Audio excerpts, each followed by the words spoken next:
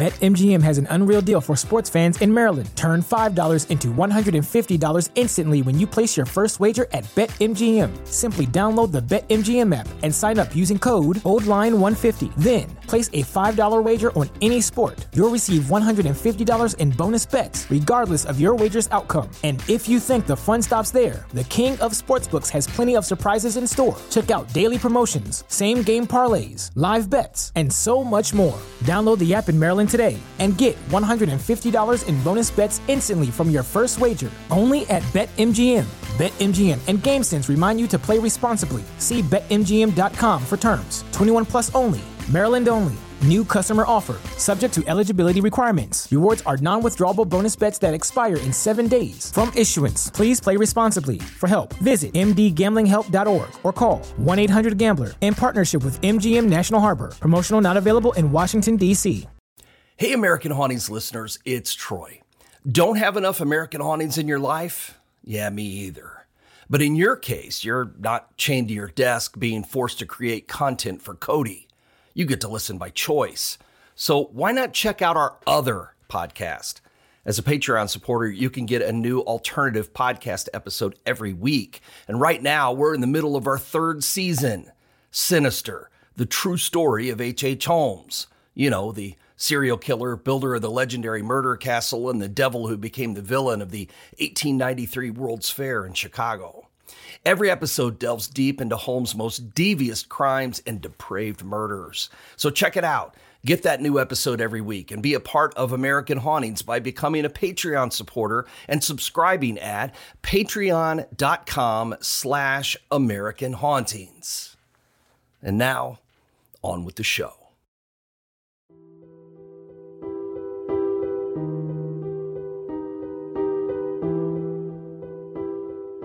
It was in the fall of 1955 that the Age of Innocence came to an end in America, or at least in the city of Chicago. On October 18th, the bodies of 3 young boys were discovered lying on the side of a road in the city's northwest side. They had last been seen on the way downtown to catch a matinee performance of a Walt Disney nature film, and then they disappeared. The boys made the trip with their parents' consent because in those days, parents thought little of their responsible children going off on excursions by themselves. The boys had always proven dependable in the past, and this time would have been no exception if tragedy hadn't occurred. The mother of one of the 3 boys, 14-year-old Bobby Peterson, had chosen the film for her son and his 2 friends, Anton and John Schuessler, who were 13 and 11. She'd sent them on their way with $4 in loose change, which was more than enough money in 1955 to keep them occupied for an afternoon and safely get them back home again. What happened when the movie ended, though, is still shrouded in mystery. 2 hours after the movie ended, around 6 p.m., the 3 boys were reportedly seen in the lobby of the Garland Building at 111 North Wabash. There was no explanation for what they might have been doing there, other than that Bobby's eye doctor had an office in the building. The office wasn't open on a Sunday afternoon, but Bobby's name did appear in the lobby registry for that day, so he was obviously there. But why? It seems an unusual place for 3 young boys, especially since the Garland had a reputation as a hangout for male hustlers and prostitutes. If that had anything to do with the boys being there, though, no one knows. Most likely, though, they stopped there to use the restroom, since Bobby knew there was one available on the 9th floor where his optometrist's office was located. They may have hurried up to the 9th floor and then went right back out again because they were only believed to be at the Garland for less than 5 minutes. The next time they were seen was around 7:45 p.m. when they entered the Monte Cristo bowling alley at 3226 West Montrose Avenue. The place was a neighborhood spot for dinner and recreation. Later, the owner recalled to the police that he remembered seeing the boys and that a 50-ish looking man was showing a, quote, abnormal interest in several younger boys who were bowling. He was unable to say if this man had any contact with the trio. About an hour after they arrived, they left the Monte Cristo and walked down Montrose to another bowling alley. but couldn't bowl there because the league was using all the available lanes for the evening. Now, undoubtedly out of money, but for some reason still not going home, the boys hitched a ride and were picked up at the intersection of Lawrence and Milwaukee Avenue. It was now 9:05 p.m., and their parents were beginning to get worried, and they had reason to be. The boys were never seen alive again. 2 days later, the boys' naked and bound bodies were discovered in a shallow ditch just east of the Des Plaines River. A salesman who had stopped to eat his lunch at the Robinson Woods Forest Preserve spotted them and called the police. Coroner Walter McCarran later stated that the cause of death had been suffocation. They'd been choked to death. They'd been killed about 36 hours before they were found. He also declared the killings to be, quote, the most horrible sex crime in years. Bobby had been beaten and slashed on the head 14 times with a knife or an axe. He'd been strangled to death, likely with a rope. Anton and John had also been beaten and strangled, although they'd been choked to death by hand. All three had been raped, their eyes covered with adhesive tape, and had been thrown or dragged from a vehicle. Their clothing was never found. The city of Chicago was soon in a full-blown panic. Things like this didn't happen to children in the 1950s. Officials insisted, not in their city. The fears of parents all over Chicagoland were summed up by the heartbroken words of Anton Schuessler Sr., who told the press, "When you get to the point that children cannot go to the movies in the afternoon and get home safely, something is wrong with this country." While the newspapers were ratcheting up the fear levels in the city, the police were trying to find the boys' killer. But there was a problem. Thanks to the location where the bodies were found, several communities claimed authority over the investigation. And so did the city of Chicago and the Cook County Sheriff's Department. There was little to no cooperation between the various agencies, causing any clues that existed to be lost in the confusion. Eventually, the investigation would fumble along with Cook County Sheriff Joseph D. Lohman in charge. He became so desperate to solve the case that he even offered $2,500 of his own money for information leading to an arrest. He was way over his head with the baffling case and was under constant scrutiny by the newspapers, who sensationalized the killings, and by the public, who was collectively terrified. Sheriff Lohman was all over the place with possible theories about the crime, all of which he announced to the press. He first suggested the killers had been boys around the same age as Bobby and the Schuessler brothers. Then he surmised that the killer was a burly madman, or that at least two powerful men had done it. He had no idea, but neither did anyone else. Police officers had searched the area, conducted door-to-door searches, and interrogated neighbors. They also searched the forest preserve. More than 150 officers, joined by 50 soldiers from the nearby Army anti-aircraft base, walked in lines spaced 4 or 5 feet apart, looking for anything out of place. Divers were sent into the Des Plaines River to look for clues, but found nothing. Detectives also conducted a massive roundup of the usual suspects. They locked up hundreds of sex offenders, especially those known to work in or frequent bowling alleys. They were convinced that this is where the boys had encountered the killer or killers. But the investigation led nowhere. It grew cold after a few weeks and then simply faded away. There is no statute of limitations for murder, so the case remained open, but there seemed to be little chance it would be solved. The murders became a cautionary tale in Chicago, painting a terrifying example of what happened when children talk to strangers. Then, 40 years later, long after everyone in the case had passed away, a bizarre turn of events led to the case finally being solved in 1994. A man named Kenneth Hansen, who was suspected in a number of sexual attacks on young boys, as well as other crimes, attempted to leave town only to be arrested on arson charges connected to a fire at a horse stable in 1972. Confused? I can understand why. You see, I chose this story to lead into our unsolved disappearance for this episode because of its connection to the horse stables and the man who owned them. Kenneth Hansen turned out to be mixed into a situation that was so nasty that the man who owned these stables figured into not only the Schuessler Peterson murders, but the 3 young women lost in this episode and our next episode too. In fact, if not for a government informant who was working with the police regarding the disappearance in the next episode, they never would have learned about Kenneth Hansen. I know, it's a bit of a mess, but stay with me here and I'll do what I can to clear it up. In 1955, Kenneth Hansen was 22 years old, and he worked as a stable hand for a millionaire from Kane County, Illinois, named Silas Jayne. Jayne was sort of the Al Capone of the horse breeding world, although some might say that wasn't fair to Capone.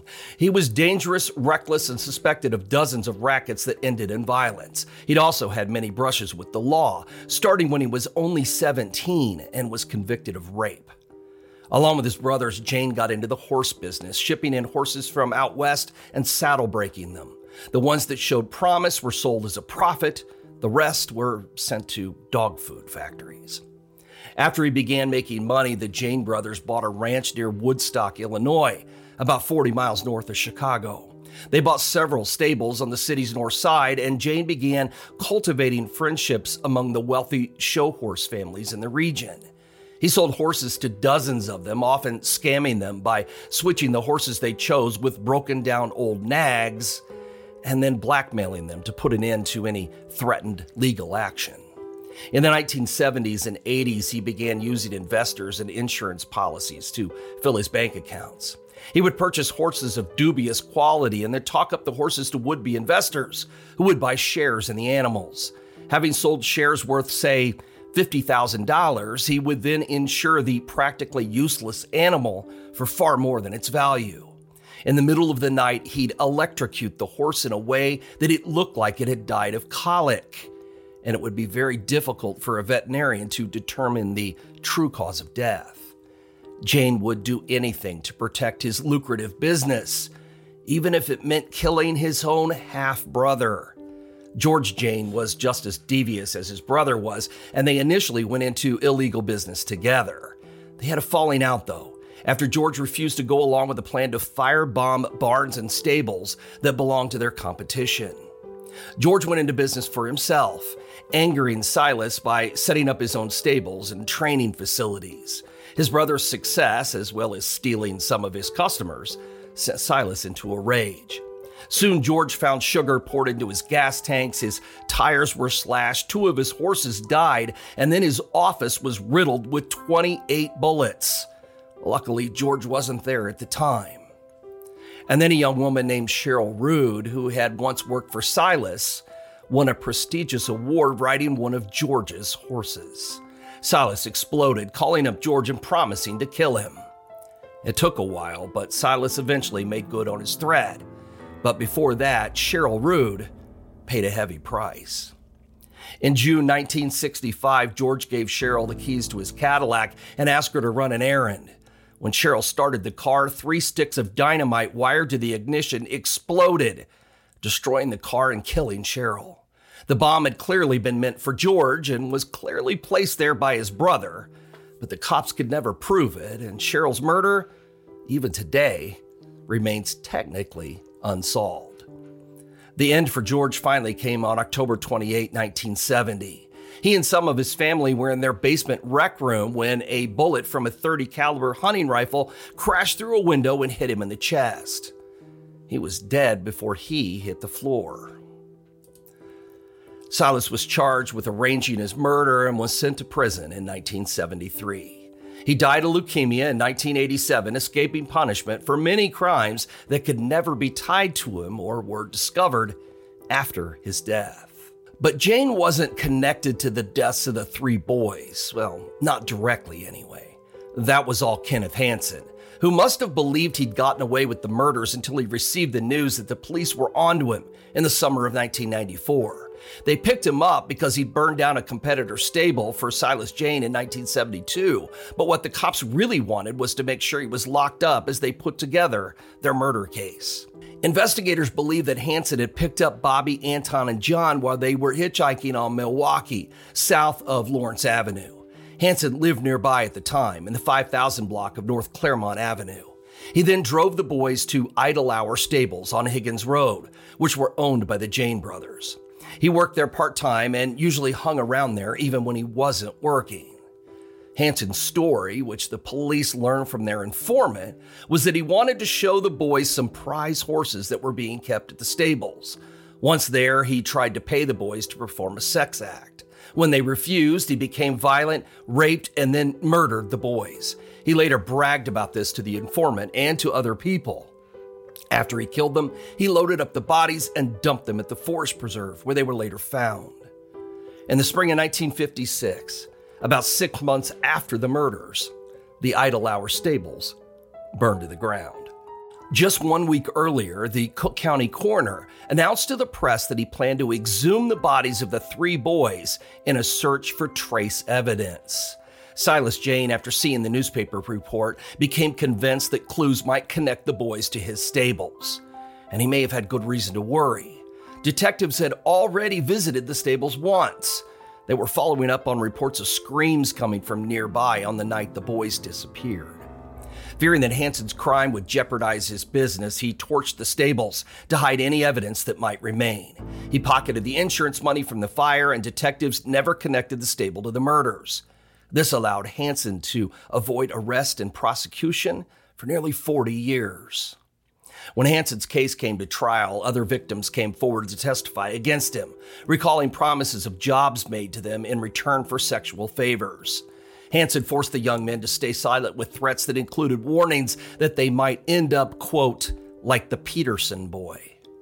Though the evidence against him mostly consisted of testimony from people who claimed he told them about killing the boys, and there was no physical evidence or eyewitness testimony to corroborate the prosecution's allegations against him, a Cook County jury convicted Kenneth Hansen of the murders in September 1995.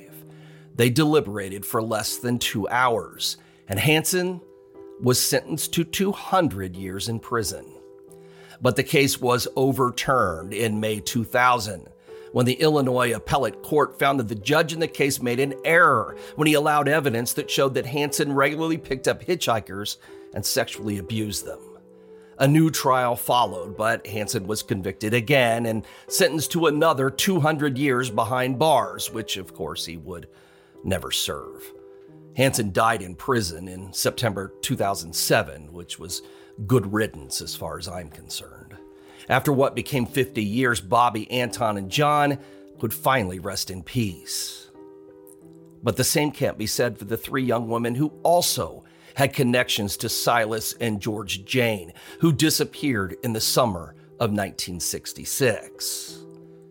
The ending to their story is still untold.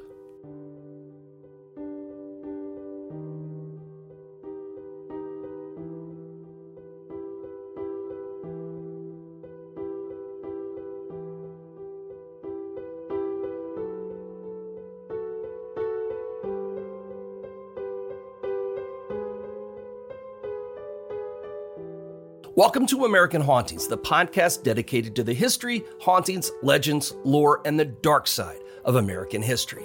And welcome to our latest season, Gone, which is hosted and produced by Cody Beck and written and performed by Troy Taylor. That's me. America has a long history of strangeness and unexplainable happenings. Tragic events have occurred here, and mysteries exist for which no rational explanation can be found. Those mysteries include unsolved disappearances like the ones we are featuring this season. We've opened the files on people who have gone missing, vanished without a trace, and have never been seen again. Their stories are haunting, heartbreaking, and tragic. They're bizarre, unexpected, and sometimes seem impossible. But one thing we do know is that they did happen. These people walked out the door one day and never returned. Their stories have no conclusion. Their cases remain open. Their mysteries are unsolved. They are gone, but we aren't allowing them to be forgotten. This is episode 16 of the season, the first of 2 stories that are connected to an evil that preyed on the Chicago area in the mid-20th century. This is the story of young women lost, and it's one that may have you thinking twice about how you spend your end of the summer weekends.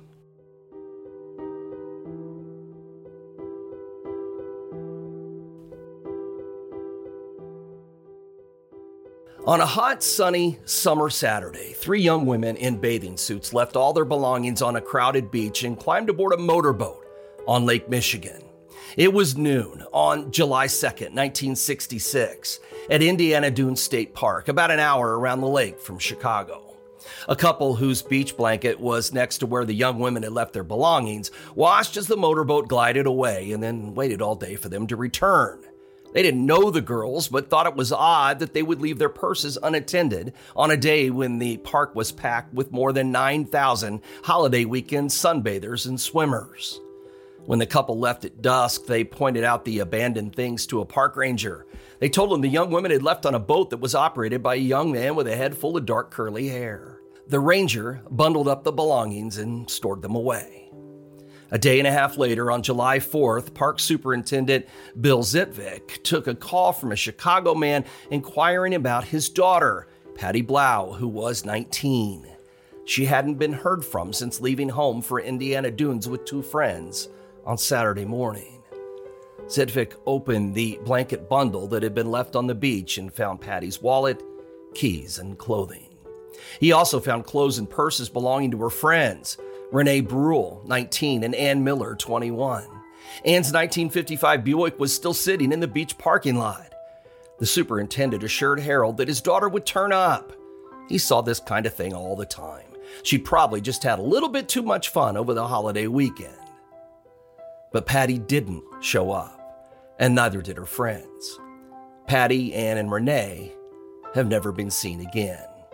Divers scoured the lake, and searchers on foot and horseback combed the sand dunes and woods of the park, which stretches along 45 miles of Lake Michigan coastline.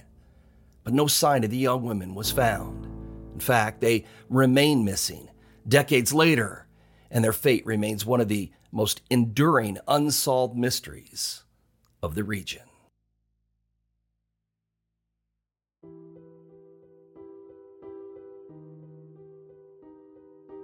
On the morning of July 2nd, Ann Miller left home in her 4-door Buick and picked up her friend Patty Blau from her family's home in Westchester.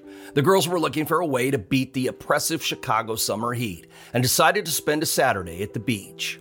Eager to get the holiday weekend started, Ann arrived by 8 a.m. Patty had been watching for the familiar sight of her friend's car and ran out the door as soon as Ann pulled up. She yelled a quick goodbye to her mother. She'd already promised they'd be back early in the evening since their friend Renee was coming with them and needed to be back in time to make supper for her husband. Ann and Patty picked up Renee from her home on West Fulton Street on the city's west side and then stopped at a drugstore to pick up some suntan lotion. The women arrived at the Indiana Dunes State Park around 10 a.m. Ann found a parking space in the crowded lot. The beach was packed with people who were also enjoying the long weekend, but the girls didn't mind the crowd. They found a place to spread their blanket about 100 yards back from the lake, picking a spot close to a few poplar trees that would provide a little shade from the relentless sun. Even though it was still early, the temperature had already climbed to 90 degrees and would keep climbing over the next few hours. The girls stripped down to their swimsuits and settled on their blanket, happy to just sit, relax, and soak up some rays for a while. Like the 3 young women, the nearby couple, who later reported the girls hadn't returned, were also from Chicago. Mike Yankilasa and Francis Cicero were teenagers who had also come to the crowded beach that morning and staked out a place in the sand that offered a little of the shade the girls had found. Around noon, they watched as the 3 nearby girls began to walk down to the water. Although they hadn't been paying much attention to them, they couldn't help but notice the 3 girls had left all their belongings, purses, wallets, a radio, and everything else they brought, unattended on their beach blanket. They assumed the girls were just taking a quick dip to cool off and would be right back. Mike and Francis continued to lay on their slice of beach, idly watching groups of people sunbathing and swimming. It was common to see small boats pulling up close to the shoreline, almost all of them piloted by young men. They'd check out a group of pretty girls, maneuver in close, and try to get them to take a boat ride. It was always in good fun. Until it wasn't. The teenage couple watched in amusement as three young men pulled their boat close to where Ann, Patty, and Renee were standing in the water. They couldn't hear what was being said, but it was obvious the men were trying to entice them into their boat. The girls were unimpressed, though, and soon the men gave up and went in search of friendlier options. It wasn't long before a man in a smaller boat moved toward the three girls. He was steering a 14 to 16 foot long white boat with a blue interior and an outboard motor. Mike and Frances laughed. Their beach neighbors certainly seemed to be popular with the guys. But their chuckles turned to surprise as they watched the three girls climb into the man's boat. Once they settled into seats, the boat took off to the west and the couple lost sight of it. As the sun began to set, the crowd on the beach began to thin out. Groups of tired, sunburned people started trudging toward the parking lot, trying to remember where they left their cars. Mike and Frances gathered their things ready to join the departing crowd when they glanced over and saw the blanket left behind by the three girls. All their things were in the same spot where they'd left them hours before. Well, the couple flagged down a park ranger, Bud Connor, and told him about the three women who'd left in the boat around noon and still hadn't come back for their things. They didn't know the girls, but they described them and described the boat they'd been seen getting into. Bud had been a park ranger for years, and he was used to dealing with situations like this. He knew the women had probably decided to go on an afternoon picnic that turned into a moonlight cruise. He wasn't worried. He thanked Mike and Frances and told them he'd put everything in the park office so it'd be safe until the women came back. Picking up the blanket by its corners, he folded it up and took it to the park superintendent's office. It certainly wasn't the first time someone had left something behind on the beach. He expected they'd get a call from the women in the morning, pleased to know their things were safe. But the girls didn't leave just something on the beach. They left everything. Renee had abandoned a large beach towel, shorts, a blouse, cigarettes, suntan lotion, and her purse, which contained about $55. The other women also left clothing, purses, and personal items on that blanket in the sand. Well, Sunday was another busy day at the dunes. The holiday weekend was in full swing, and the park rangers had their hands full dealing with the massive crowds. They didn't notice the Buick that was still sitting in the parking lot. Well, not at first, anyway. Monday was July 4th, and the rangers that arrived that morning were expecting another busy and crowded day at the park. William Zitpick had just unlocked his office when he received a telephone call from a man who identified himself as Harold Blau. He was trying to locate his daughter. She'd gone to the park on Saturday morning with two friends, and none of them had ever come home. The superintendent had forgotten about the belongings that Bud Connor had brought to the office on Saturday night, but as he was speaking to Harold, he saw the blanket was still there.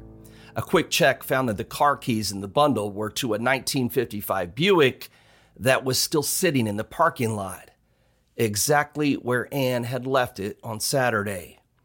The women who'd gotten out of it, though, were nowhere to be found. It wasn't even 9 a.m., and it was clear this would not be a routine day at the park. Suspecting he was dealing with something much more serious than forgotten clothes and keys, William called the Indiana State Police. Indiana State Trooper Harry Young was the first officer on the scene. When he called in the license plate number on the Buick, he discovered that a missing person report had already been filed on the owner and her two friends. When he arrived at the park, Sergeant Ed Burke, a state police detective, inventoried everything left behind by the three women, realizing that wherever they had gone, they were barefoot and only wearing swimming suits. With 2 days already lost, the state police and park service began contacting other agencies for help, including the U.S. Coast Guard.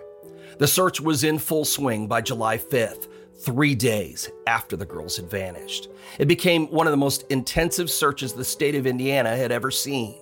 In addition to the beach and lake, there were many wooded areas and open fields in the park, and every section had to be searched. The media soon picked up the story of the three missing girls, and their pictures made the front pages of newspapers across the Midwest.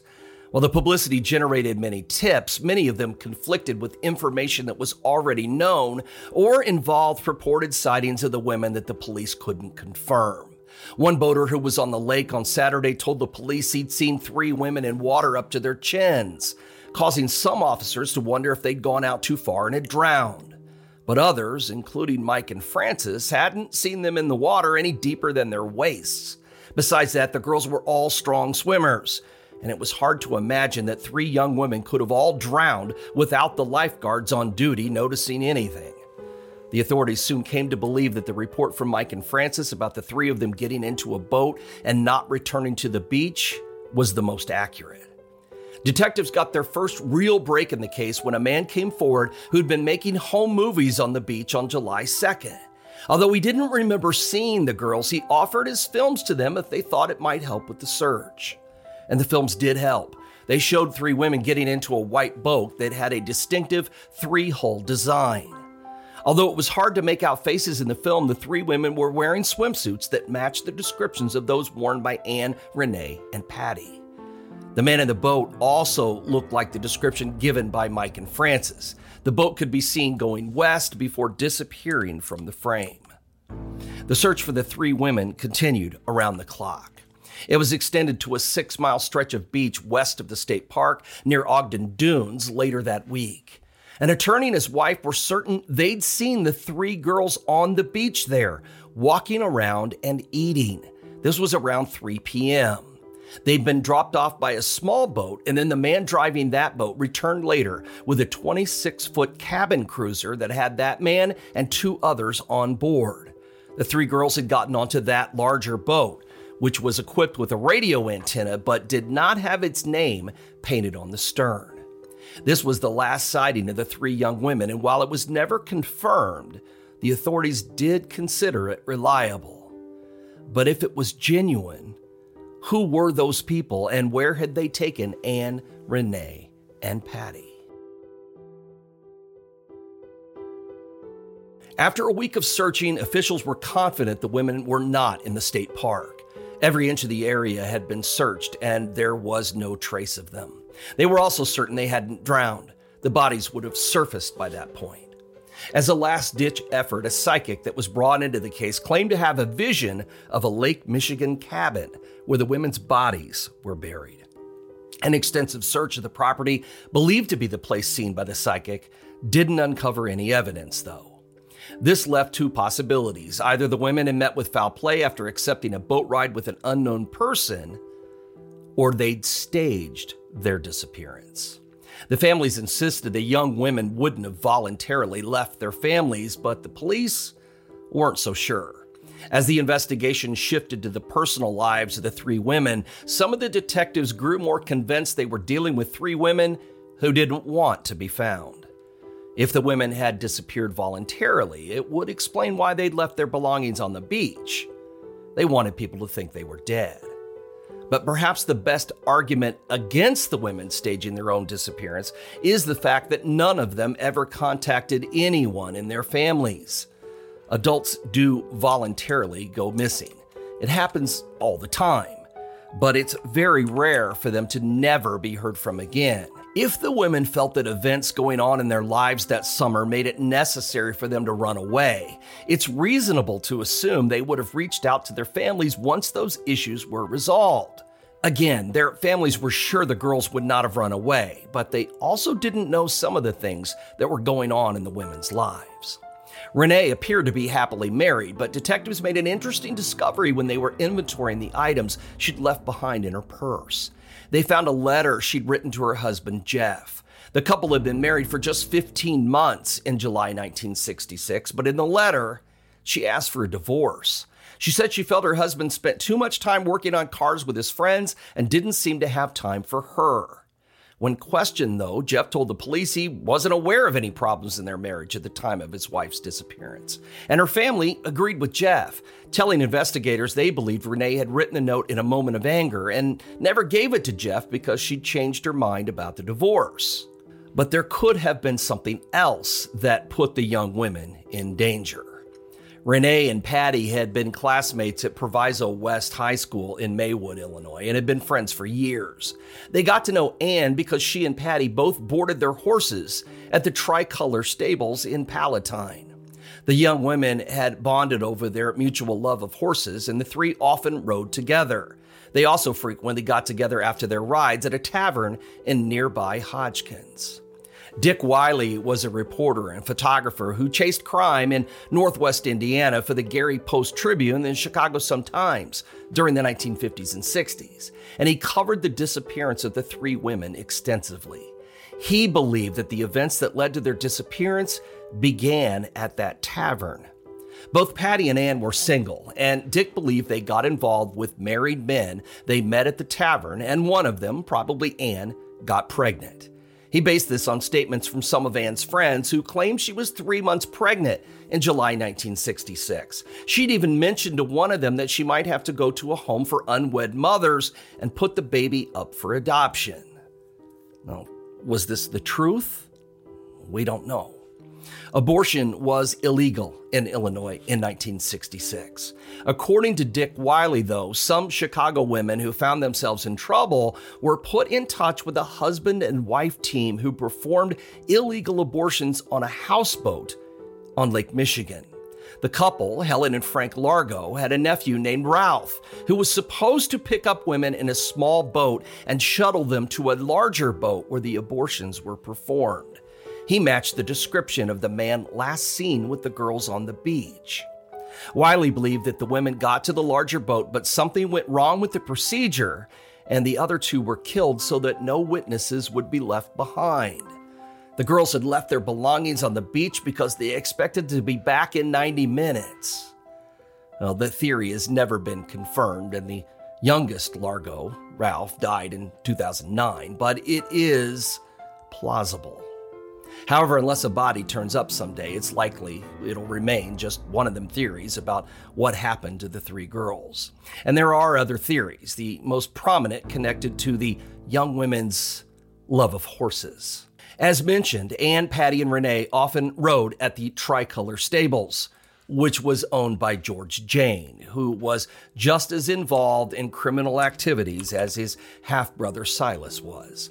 It was at these stables where Cheryl Rood was killed by a car bomb in June 1965. There was no doubt George was the target, and he was sure that Silas had been behind the bombing.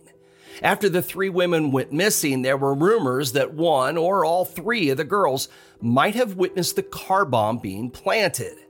If that was true, though, why would someone wait an entire year to ensure their silence? Well, maybe they didn't. A couple of months before the three girls vanished, Patty came home with an extremely bruised and swollen face. She told her family she'd had an accident horseback riding, but it was obvious to her friends that the injury had come from a fist, not a fall. When she was asked about it, she said she was having some trouble with what she called horse syndicate people, undoubtedly meaning one or both of the Jane brothers. She didn't elaborate, but if the trouble escalated, someone might have wanted to make sure that Patty and her friends never talked about what they knew. And while this is still a theory, there is a tangible connection between the Janes and the missing women. Both of their telephone numbers were found in the girls' belongings after they disappeared. Even if it was just the telephone numbers for the stables, it still makes things a little more ominous. Especially because the rumors of something between the missing women and the Janes lingered for years. Rumor has it that Silas Jane even told a deputy sheriff that he had 3 bodies buried beneath his residence, and this was after the 1966 disappearances. Investigators took his claim seriously and planned to search the property, but the deputy pursuing the lead was killed in a farming accident before the search took place. After that, the lead was dropped and never pursued again. Was the story false, or had someone been scared off by the death of the deputy sheriff, causing the search to be put on the back burner and then dropped altogether? Well, that is a good question. A complete list of the crimes of Silas Jane will likely never be compiled, although we'll be digging into some more of them in our next episode. But what happened to those 3 women in 1966? We don't know. It's possible that neither a botched abortion nor the horse industry's criminal ties have anything to do with their disappearance. Although it would be a few more years before serial killers would capture the fascination of the country, such killers obviously existed. And perhaps those 3 women had the bad luck to encounter one. The man in the boat that day has never been positively identified. so we'll never know who we might have been. So many years have passed that it's possible there's no one left alive today who knows what happened to them. Unless their bodies are found or the killer decides to confess, the truth may never be known. Anne, Patty, and Renee are still listed as missing persons, although the authorities decided years ago that it's unlikely any of them are alive. The dust is still blown off the case file every once in a while, and there are still investigators who hope they'll one day learn what happened on that hot summer day in 1966 that turned a trip to the beach into one of America's most baffling disappearances.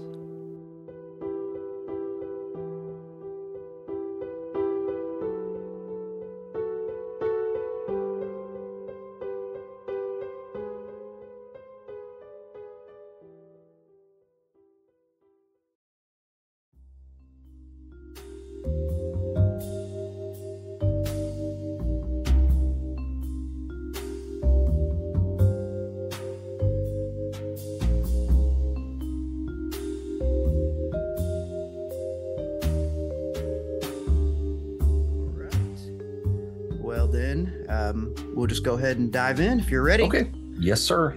All right. Thanks for returning for more episodes of the American Hauntings podcast, where we discuss history, hauntings, legends, lore, and the dark side of American history. This is season 7 of the podcast, which we call Gone.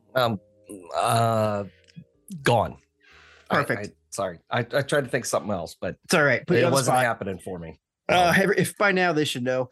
Yeah, exactly. Yeah, they should know that I'm your co-host, Cody Beck, and with me is my co-host, author, historian, crime buff, and put on the spot founder of American Hauntings, Troy Taylor. No, not that. I'm really not. I really wasn't that much on the spot. It's just I don't even think about it ahead of time. So I mean, how many voices can you do, I guess? How many times can you say the word a different way? I know. I'm starting to run out of ideas. I didn't want to keep doing it the same way I've done it before, but, oh, well. Yeah. Okay. I mean, I had even bring in, NSYNC and the boys at one point, to try something different. So, yeah, you get it. The season's called Gone. It's about disappeared people. Yes. What do you got? Yes. Anyway, man, how's it going? How are you doing this weekend? Good. It is now September, so that means it's Halloween season, right? So, yeah, something like that. Yeah, something like that. So, but on that note, I mean, we've got tickets on sale for everything now. Decatur, Alton, Springfield, Chicago, all of our tours are on sale now. So, and actually really filling up well, faster than I'm used to. I know Decatur is the 30th anniversary thing, but even Alton is filling up. So, and we've got I've got the dinner events and the dinner and spirits tours that I do, the dinner tours, and those are filling up too. I'm kicking everything off the 15th and 16th of September. That's for me. So I think our walking tours start that same night as well.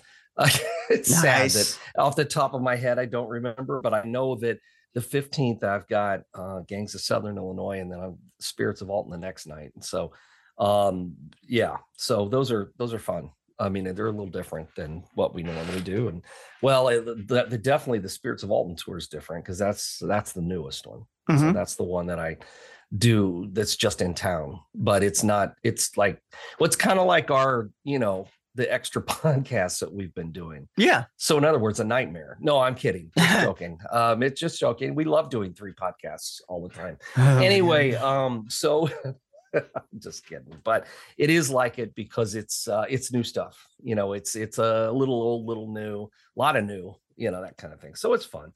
So kicking all that stuff off here pretty quick. And I know you just put out a couple new books, a few weeks ago, a month ago, but have you written another one yet? I just didn't know. I figured you might have already. I'm working on something, but as always, because it's, I think I've explained this before. You got to decide what you want to pull the trigger on. I got several things ready to go off this huge list of stuff, and I got to decide what I'm going to pull the trigger on next. Mm-hmm. So anyway, I am working on something. So I can't wait. And I've been working on websites and that kind of stuff too, because I know this is looking way ahead, but I did put up the Haunted America Conference prelim website. I saw that for next June. So it is up. I think a lot of people probably have seen that. So we've got not really much of our after hour stuff, but we do have our speakers and our after hour presenters up on the website. So I'll fill the rest of it in October, as far as who's doing what's happening when, that kind of thing. So I couldn't believe it. It's coming up. And I keep telling people, you better put it on your calendar because it's June 20th through 23rd of 2024. A lot of 20s in there, but I'm working on that along with, 15 other things all at the same time. Yeah. Including Dead of Winter, which is coming up pretty quick too. Or at least we start posting. We get everything posted usually mid part of September. I'll get up all the parts for that because we're going to do things a little bit different. I mean, I know we did last year with the VIP packages and stuff. Mm-hmm. We are going to keep those, but we're going to do some extra things to go along with it too. Something on Friday night and then something on Saturday. So It'll be fun. Yeah. If people are coming to town anyway, why not give them a full weekend of at least something else to do too? Yeah. So we're working on that. And of course, then we'll have the free daytime thing on Saturday, like we always do with the canned goods. And that's our big collection, canned food collection thing. So yeah, I enjoy doing that. It's a lot of fun. So yeah, we get to break tables and stuff. And, yeah. So does this mean I need to get there Friday morning to set up the sound system this year? No. Oh, no. It'll be that part will be the same. Got it. Yeah, we won't be down in the the big ballroom. Got it. Immediately on, not until Friday night sometime. So all right, and it'll be like usual then. And with the Haunted America conference too, we'll have our second go around at Lewis and Clark, so we'll be able to learn from last year, get some logistics and things figured out. We're working on some stuff with that bigger and better. So I'm That's working awesome. on stuff with our workshops and all that stuff, trying to get it, fix the moving parts. Yes. Grease up the moving parts so that they are not so creaky. So there you go. Awesome. Yeah. Take some of that grease, put it on your chair. And no, I don't know. I can't figure out what it is about this chair. It's a new chair. I can't figure out where the squeak is coming from. So gotta break it in, man. I guess. I don't know. It's not that new. I mean, it should be broken in. So I don't know. Whatever. Sorry. Only written 12 books here. I don't know. Yeah. I know. Yeah. I guess it gets used a lot, but still, it shouldn't squeak like this. Anyway, go ahead. I'm sorry. No, you're good. Do you have any other events you want to talk about? No. Awesome. Well, yeah. I hope y'all join us for those. It's all on you now. So awesome. Go ahead. Awesome. All right. Well, let's dive into a listener review. This one is from Gangrel Girl, and it's titled Awesome Podcast. It says, I've been listening to your podcast the last couple of weeks at work. One of the first ones I listened to was Harriet Haskell. I am a descendant of William Clark. I love listening to everything. I'm still in the beginning, and I'm looking forward to the series about axe murders as well as the Haunted Woods and such series. Cool. So thank you so much for writing in and giving us a good review. Okay. So this starts out pretty bad. I know. Well, I needed to, this is a complicated one, and to be able to cover all of the possibilities with these three missing women who've never been found, I needed to delve into Silas Jane. Mm-hmm. And the best way to do that was to find the most horrific story that he's tied into, which it is. And, that kind of opens us up for not only this story, but the story that was the main gist of the episode and our next episode as well. Mm-hmm. So I know it's a horrible story, but it's one of those stories that's just, it's so tied into all of these things in the 50s when, these guys were really coming into their own with this, all the horse stuff and all the things that were going on. I mean, this guy, like I said, was like the Al Capone of horse trading. Right. So, but yeah, it's a bad story. It's a horrible story. There's no question. What do you think? Like, okay, I'm trying. I do this a lot where I make the naive decision to try to put myself in the shoes of someone that's completely insane. But I'm wondering, do you have to work up to 3 people at a time? Like, well, I think it was a crime of opportunity, as would be discovered during Hanson's trial. Mm-hmm. There were a lot of victims. He just didn't murder most of them. Or maybe not anymore. I don't think they ever pinned any other murders on him that I can remember. But there were definitely more people who came forward and talked about, him pressuring them into things. The same way Gacy did, a lot of, not everybody died.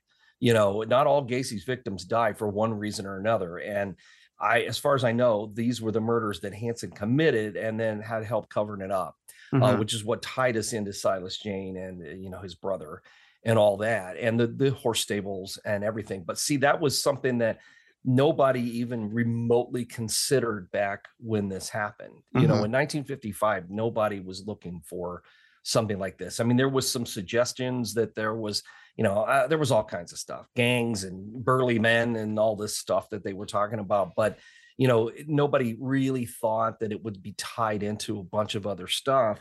And then, 40 years later, suddenly an informant who's informing on to the cops about Silas Jane throws in hey, there's something you probably don't know. I can tell you who committed these 3 murders, and so that's how the crime ended up being solved. And you have to, the other thing to remember about the story, and I didn't mention it in our episode, but it happened about a year before the Grimes sisters disappeared under really similar circumstances, but didn't have anything to do with Silas Jane or any of this stuff. But these were two young, teenagers, young people disappearing at the same time, within a year of each other. And, stuff like that didn't happen in the 50s. I mean, it was just, people didn't lock their doors and stuff, even in Chicago and things. I mean, it just was a different time. Wow. And suddenly all that kind of came to an end, and nobody knew how bad it was until the 90s, when all of this stuff started coming out about, Silas Jane. And then you had Hansen, who was connected to it. And, our next episode, it was all tied into this. That's what they were fishing for information from this informant, is our next episode. And they got this instead. So, yeah. Okay. Well, I won't dwell on the first story too much. Just know you already heard it, but it's fucking terrible and brutal, and it's absolutely horrible. And I'll just move on to the young women lost. So let's jump to which is also just as bad. I know. July. At least in detail wise, right? Detail wise, not as bad. Still awful. Still yes, terrible. Absolutely. July 2nd, 1966. These 3 women left their belongings on the beach and boarded a boat on Lake Michigan. I've seen this being in Chicago and different things of people coming up on boats and partying and all that, trying to get people, lured on. So, but they denied one boat of 3 guys, but something this other one guy said got them onto the boat. And it could be, depending on what you believe might have happened later, it could have been kind of pre-planned, or it could have been something else. Initially when I wrote this note down, I was like, why would they go with just this one guy? But then I started reading, more. Right. When they don't come back, a couple flags down, a park ranger says, hey, they left a lot of stuff on the beach. All their stuff. And in fact, they did. He eventually ends up taking it and storing it. Then Indiana State Trooper Harry Young's eventually called in. He's the first on the scene.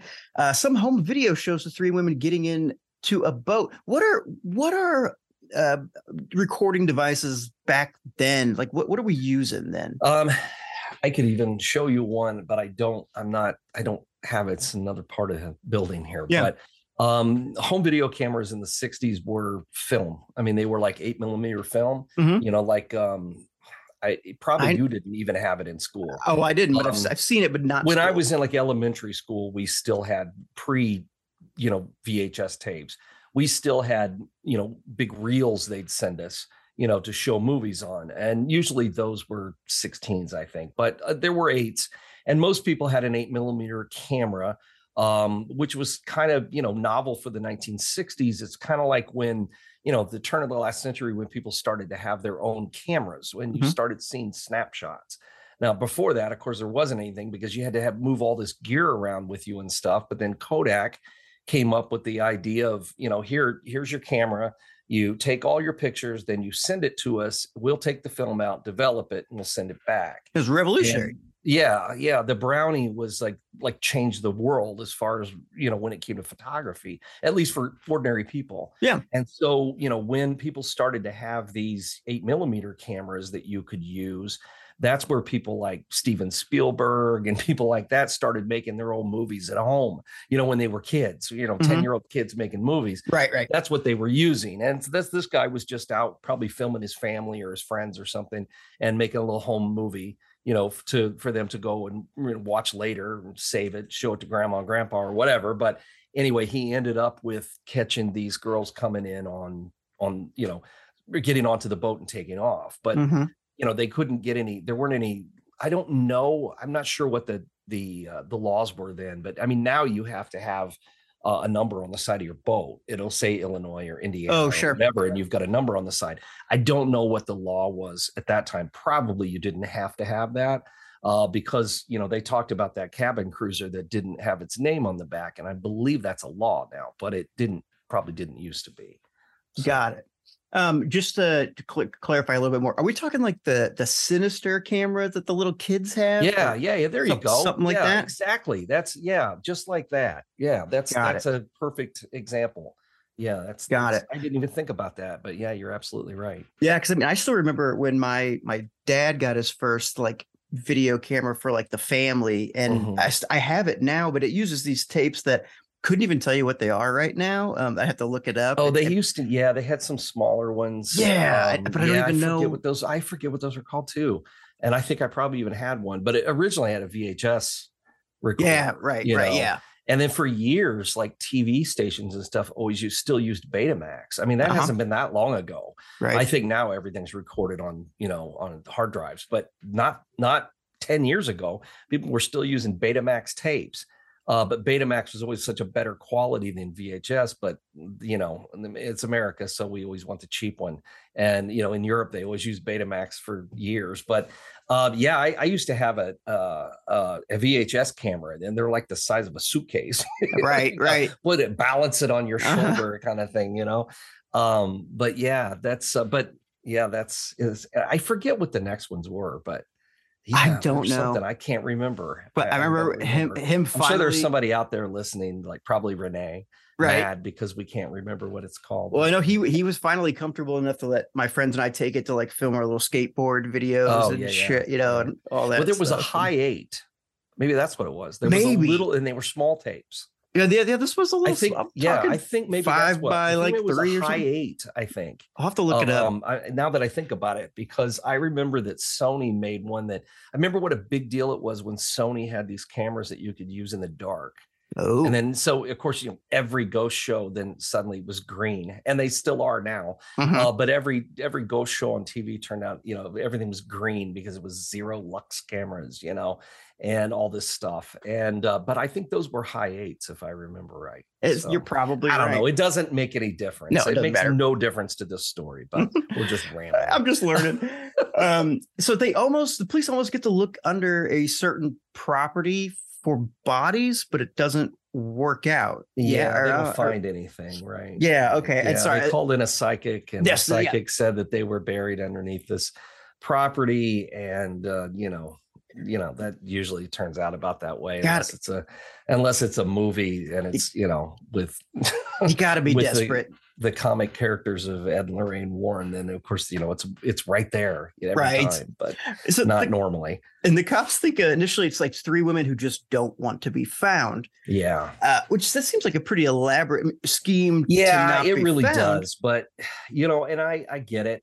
I understand it. These guys see the worst in human nature, so they're automatic. And I get it. I totally understand. They're getting lied to. They're going to, they're constantly being lied to and stuff. So they're going to look at what seems to be the most obvious to them, and what they see the most is people lying to them all the time and trying to pull stuff on them. So that's immediately what they're thinking. Plus, I mean, they're finding things that are suspicious, or at least finding something that, this girl's talking about a divorce and, all this stuff. And then this other guy, who'd been a reporter and went on to become a cop, and then, and stuff, he came up with the pretty convincing story about the abortion thing that was going on. So, I mean, that's interesting in itself. Right. Yeah. So, I mean, that seems, I don't know any of these women or anything, but okay, swim out. Somebody comes with a boat, like, nope, you're not the right one. We're supposed to be meeting somebody particular. Yeah. Get up, do their thing. It gets botched, and they don't want, they don't want witnesses. Yeah, because it's still another 6 or 7 years before, like, probably even more than that, before it became an open thing with, Roe v. Wade and all that stuff. So, I mean, we're still talking years away from that. Right. Or it could have been at the Tricolor Stables owned by George Jane. They might have witnessed a car bombing that kind of not went wrong, but hit the wrong target. It hit the wrong target. Yeah, it was supposed to get George and got Cheryl instead, just a young girl who worked for him. And, the theory is that they might have seen something, which I suppose is possible. I kind of agree with a little skepticism there that why would you wait a year to shut people up? And they're saying, oh, well, maybe it didn't because somebody beat up, one of the girls. And it's right. I know, but still, it's still a year. Neither of them are great. But the fact that they are mixed into this story, though, is ominous considering all the other things that were going on with them. So it seems like these guys probably had something to do with it, but we just maybe don't know how necessarily. When I thought of it, I wondered if they had anything to do with any kind of connections to the abortion people or who knows. You know what I mean? Underworld stuff, who knows? Right. And like I said, didn't get to look under the properties for the body, and it just kind of we don't have much unless you're going to talk about more next episode, or is that just the end of this? No, we'll get back to we won't get so much back to Anne and Patty and Renee, but we'll definitely get back to all the connections with all of this stuff in the next episode. So this is sort of an inadvertent two-parter as it turned out. Right. I didn't plan it that way, but as it turned out, it really is, because it's couple bad characters are connected. Yeah. Same area, a lot of the same people all mixed up in the stories. So. Well, on that happy note, I want to give a quick shout out to our new subscribers on Patreon. So thank you so much for supporting the show, to Jennifer, Tyler, Michael, Jeanne, Philip, Lori, Trisha, Douglas, Wendy, Susan, Heather, Peyton, Catherine, Briley, Kristen, Sarah, Amy, Shannon, Shari, Patricia, Kristen, Jess, and Jim. Yeah, we're glad to have you guys on board. I think people are hopefully, at least that's what they tell me, are enjoying the other show we do. Yeah. Right now, the Dead Men Do Tell Tales podcast is doing Sinister, the story of H.H. Holmes, as you've already heard at the beginning of this. So people seem to be liking it, and I'm working on the next one as we speak. So anyway, the next one will continue on with the theme of our last one. So, or at least with the story. So I can't wait. Yeah. I could wait. If you want to take a little break and be fine, but no, I can't wait. It is now time for our Ghostwriter segment. So if you have a question or comment about the world of the macabre, please email us at AmericanHauntingspodcast@gmail.com. This one is from Darius, and it's just titled, "Y'all Got Me Freaked Out." And it says, "Gentlemen, I have a bone to pick with you. You're too good at your jobs. I drive across the U.S. for work, transporting people's pets for them, and I just began binging your podcast from episode 1. I'm starting season 3 now. On more than one occasion, those stories got into my head and made it hard to sleep. I car camp almost exclusively on public land, so it's just me and my thoughts." Oh my God. Just wait till he gets to this season about disappearances. Jesus. I don't want to tell you. I don't want to tell you in front of everybody what I watched last night, because it'll give away what our Halloween episode's going to be. You're right. Okay. So I don't want to tell you anything, but oh God. Well, hopefully he has another couple weeks of peace before he hears this. Or hears everything else. But he says, "But seriously, I love the podcast and your transparency towards the stories and the facts behind them. Keep it up, guys. It's something special. Best regards." Awesome. Thank you so much. And sorry, it's just going to get worse for you if you keep listening. So I'd suggest first he's going to, he's car camping on public lands. I hate to even make jokes about this, but the time he gets up to this season, he may be gone. Who knows? He may be going to be so long. An episode of the podcast.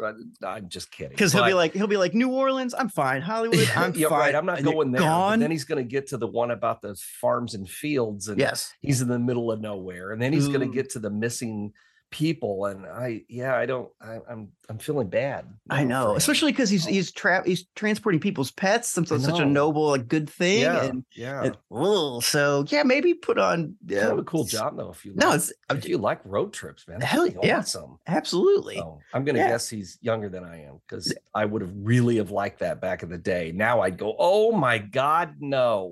So no, thank you. Oh man, well, it seems like they're enjoying their job. So I hope everything stays safe. And you know what? Maybe you learn what to avoid from the podcast. Be like, okay, wait, I've heard a lot of similarities with this episode, this one. So here's what I'm not going to do. And I'm not going to sleep over there. I don't know. And if I see a truck pass me on a country road with a license plate that says something about beating you on it, just keep going. Right. Don't stop at the little church down the road. Just keep driving. Yeah. Justin Long walks into your just purview. Keep going. So that's all I got, man. All right. Well, let's see. The only other thing I would say, we've talked about Patreon already. So don't forget to use the discount code podcast when you're shopping for books or tours or events or whatever at AmericanHauntings.net. You can also use it on Cody's shirt store, which is AmericanHauntingsClothing.com. The code is very complicated, so listen very closely. The code is podcast. That's it. That's all you have to put in when you're checking out. And you get 10% off anything you order. So there you go. I do want to say, giving stuff away. I know people forgot that or whatever, but like sometimes, Troy, I'll go to the gas station and people be like, "What?" They're like, "How old are you?" And I'm like, "Fuck, how old?" So I get it. You know, or like I forgot the word for fork one time years ago. Like stuff happens. So no. Yeah, well, just wait. It'll happen more and more. So. Cannot wait. Well, I still have some brain cells left. This episode of the American Hauntings podcast was written by Troy Taylor. It's produced and edited by me, Cody Beck. If you enjoyed the show, please leave us a review on iTunes. Tell your friends, neighbors, and random people on the street about it. And follow us on iTunes, Spotify, or anywhere that you listen to your favorite podcasts. See the website at American Hauntings Podcast. I see. Oh, yeah. AmericanHauntingsPodcast.com for more info about the show, notes, photos, links, and more. You can also find us on Facebook, Twitter, Instagram, TikTok, and anywhere else that you waste hours every day. Did you look at the pictures I sent you for this episode? No, I saw them pop in the inbox. I haven't checked them out. Are they brutal? Well, one of them is. Great. It's a newspaper story, but it's still, I'm shocked by it. So anyway, go ahead. Well, we're going to talk about some newspaper stuff in our next Alton episode too, by the way, but I can't wait. But yeah, maybe look at our pictures, maybe don't, but we promise we're probably much more entertaining than whatever else you're doing. What you're supposed to be doing. Yeah. So thanks for listening. We couldn't and definitely wouldn't do it without you. So until next time, goodbye. So long. See you later. See you later. All right. Oh, I can't wait to see those pictures. Not really. Oh, yeah. It's just one.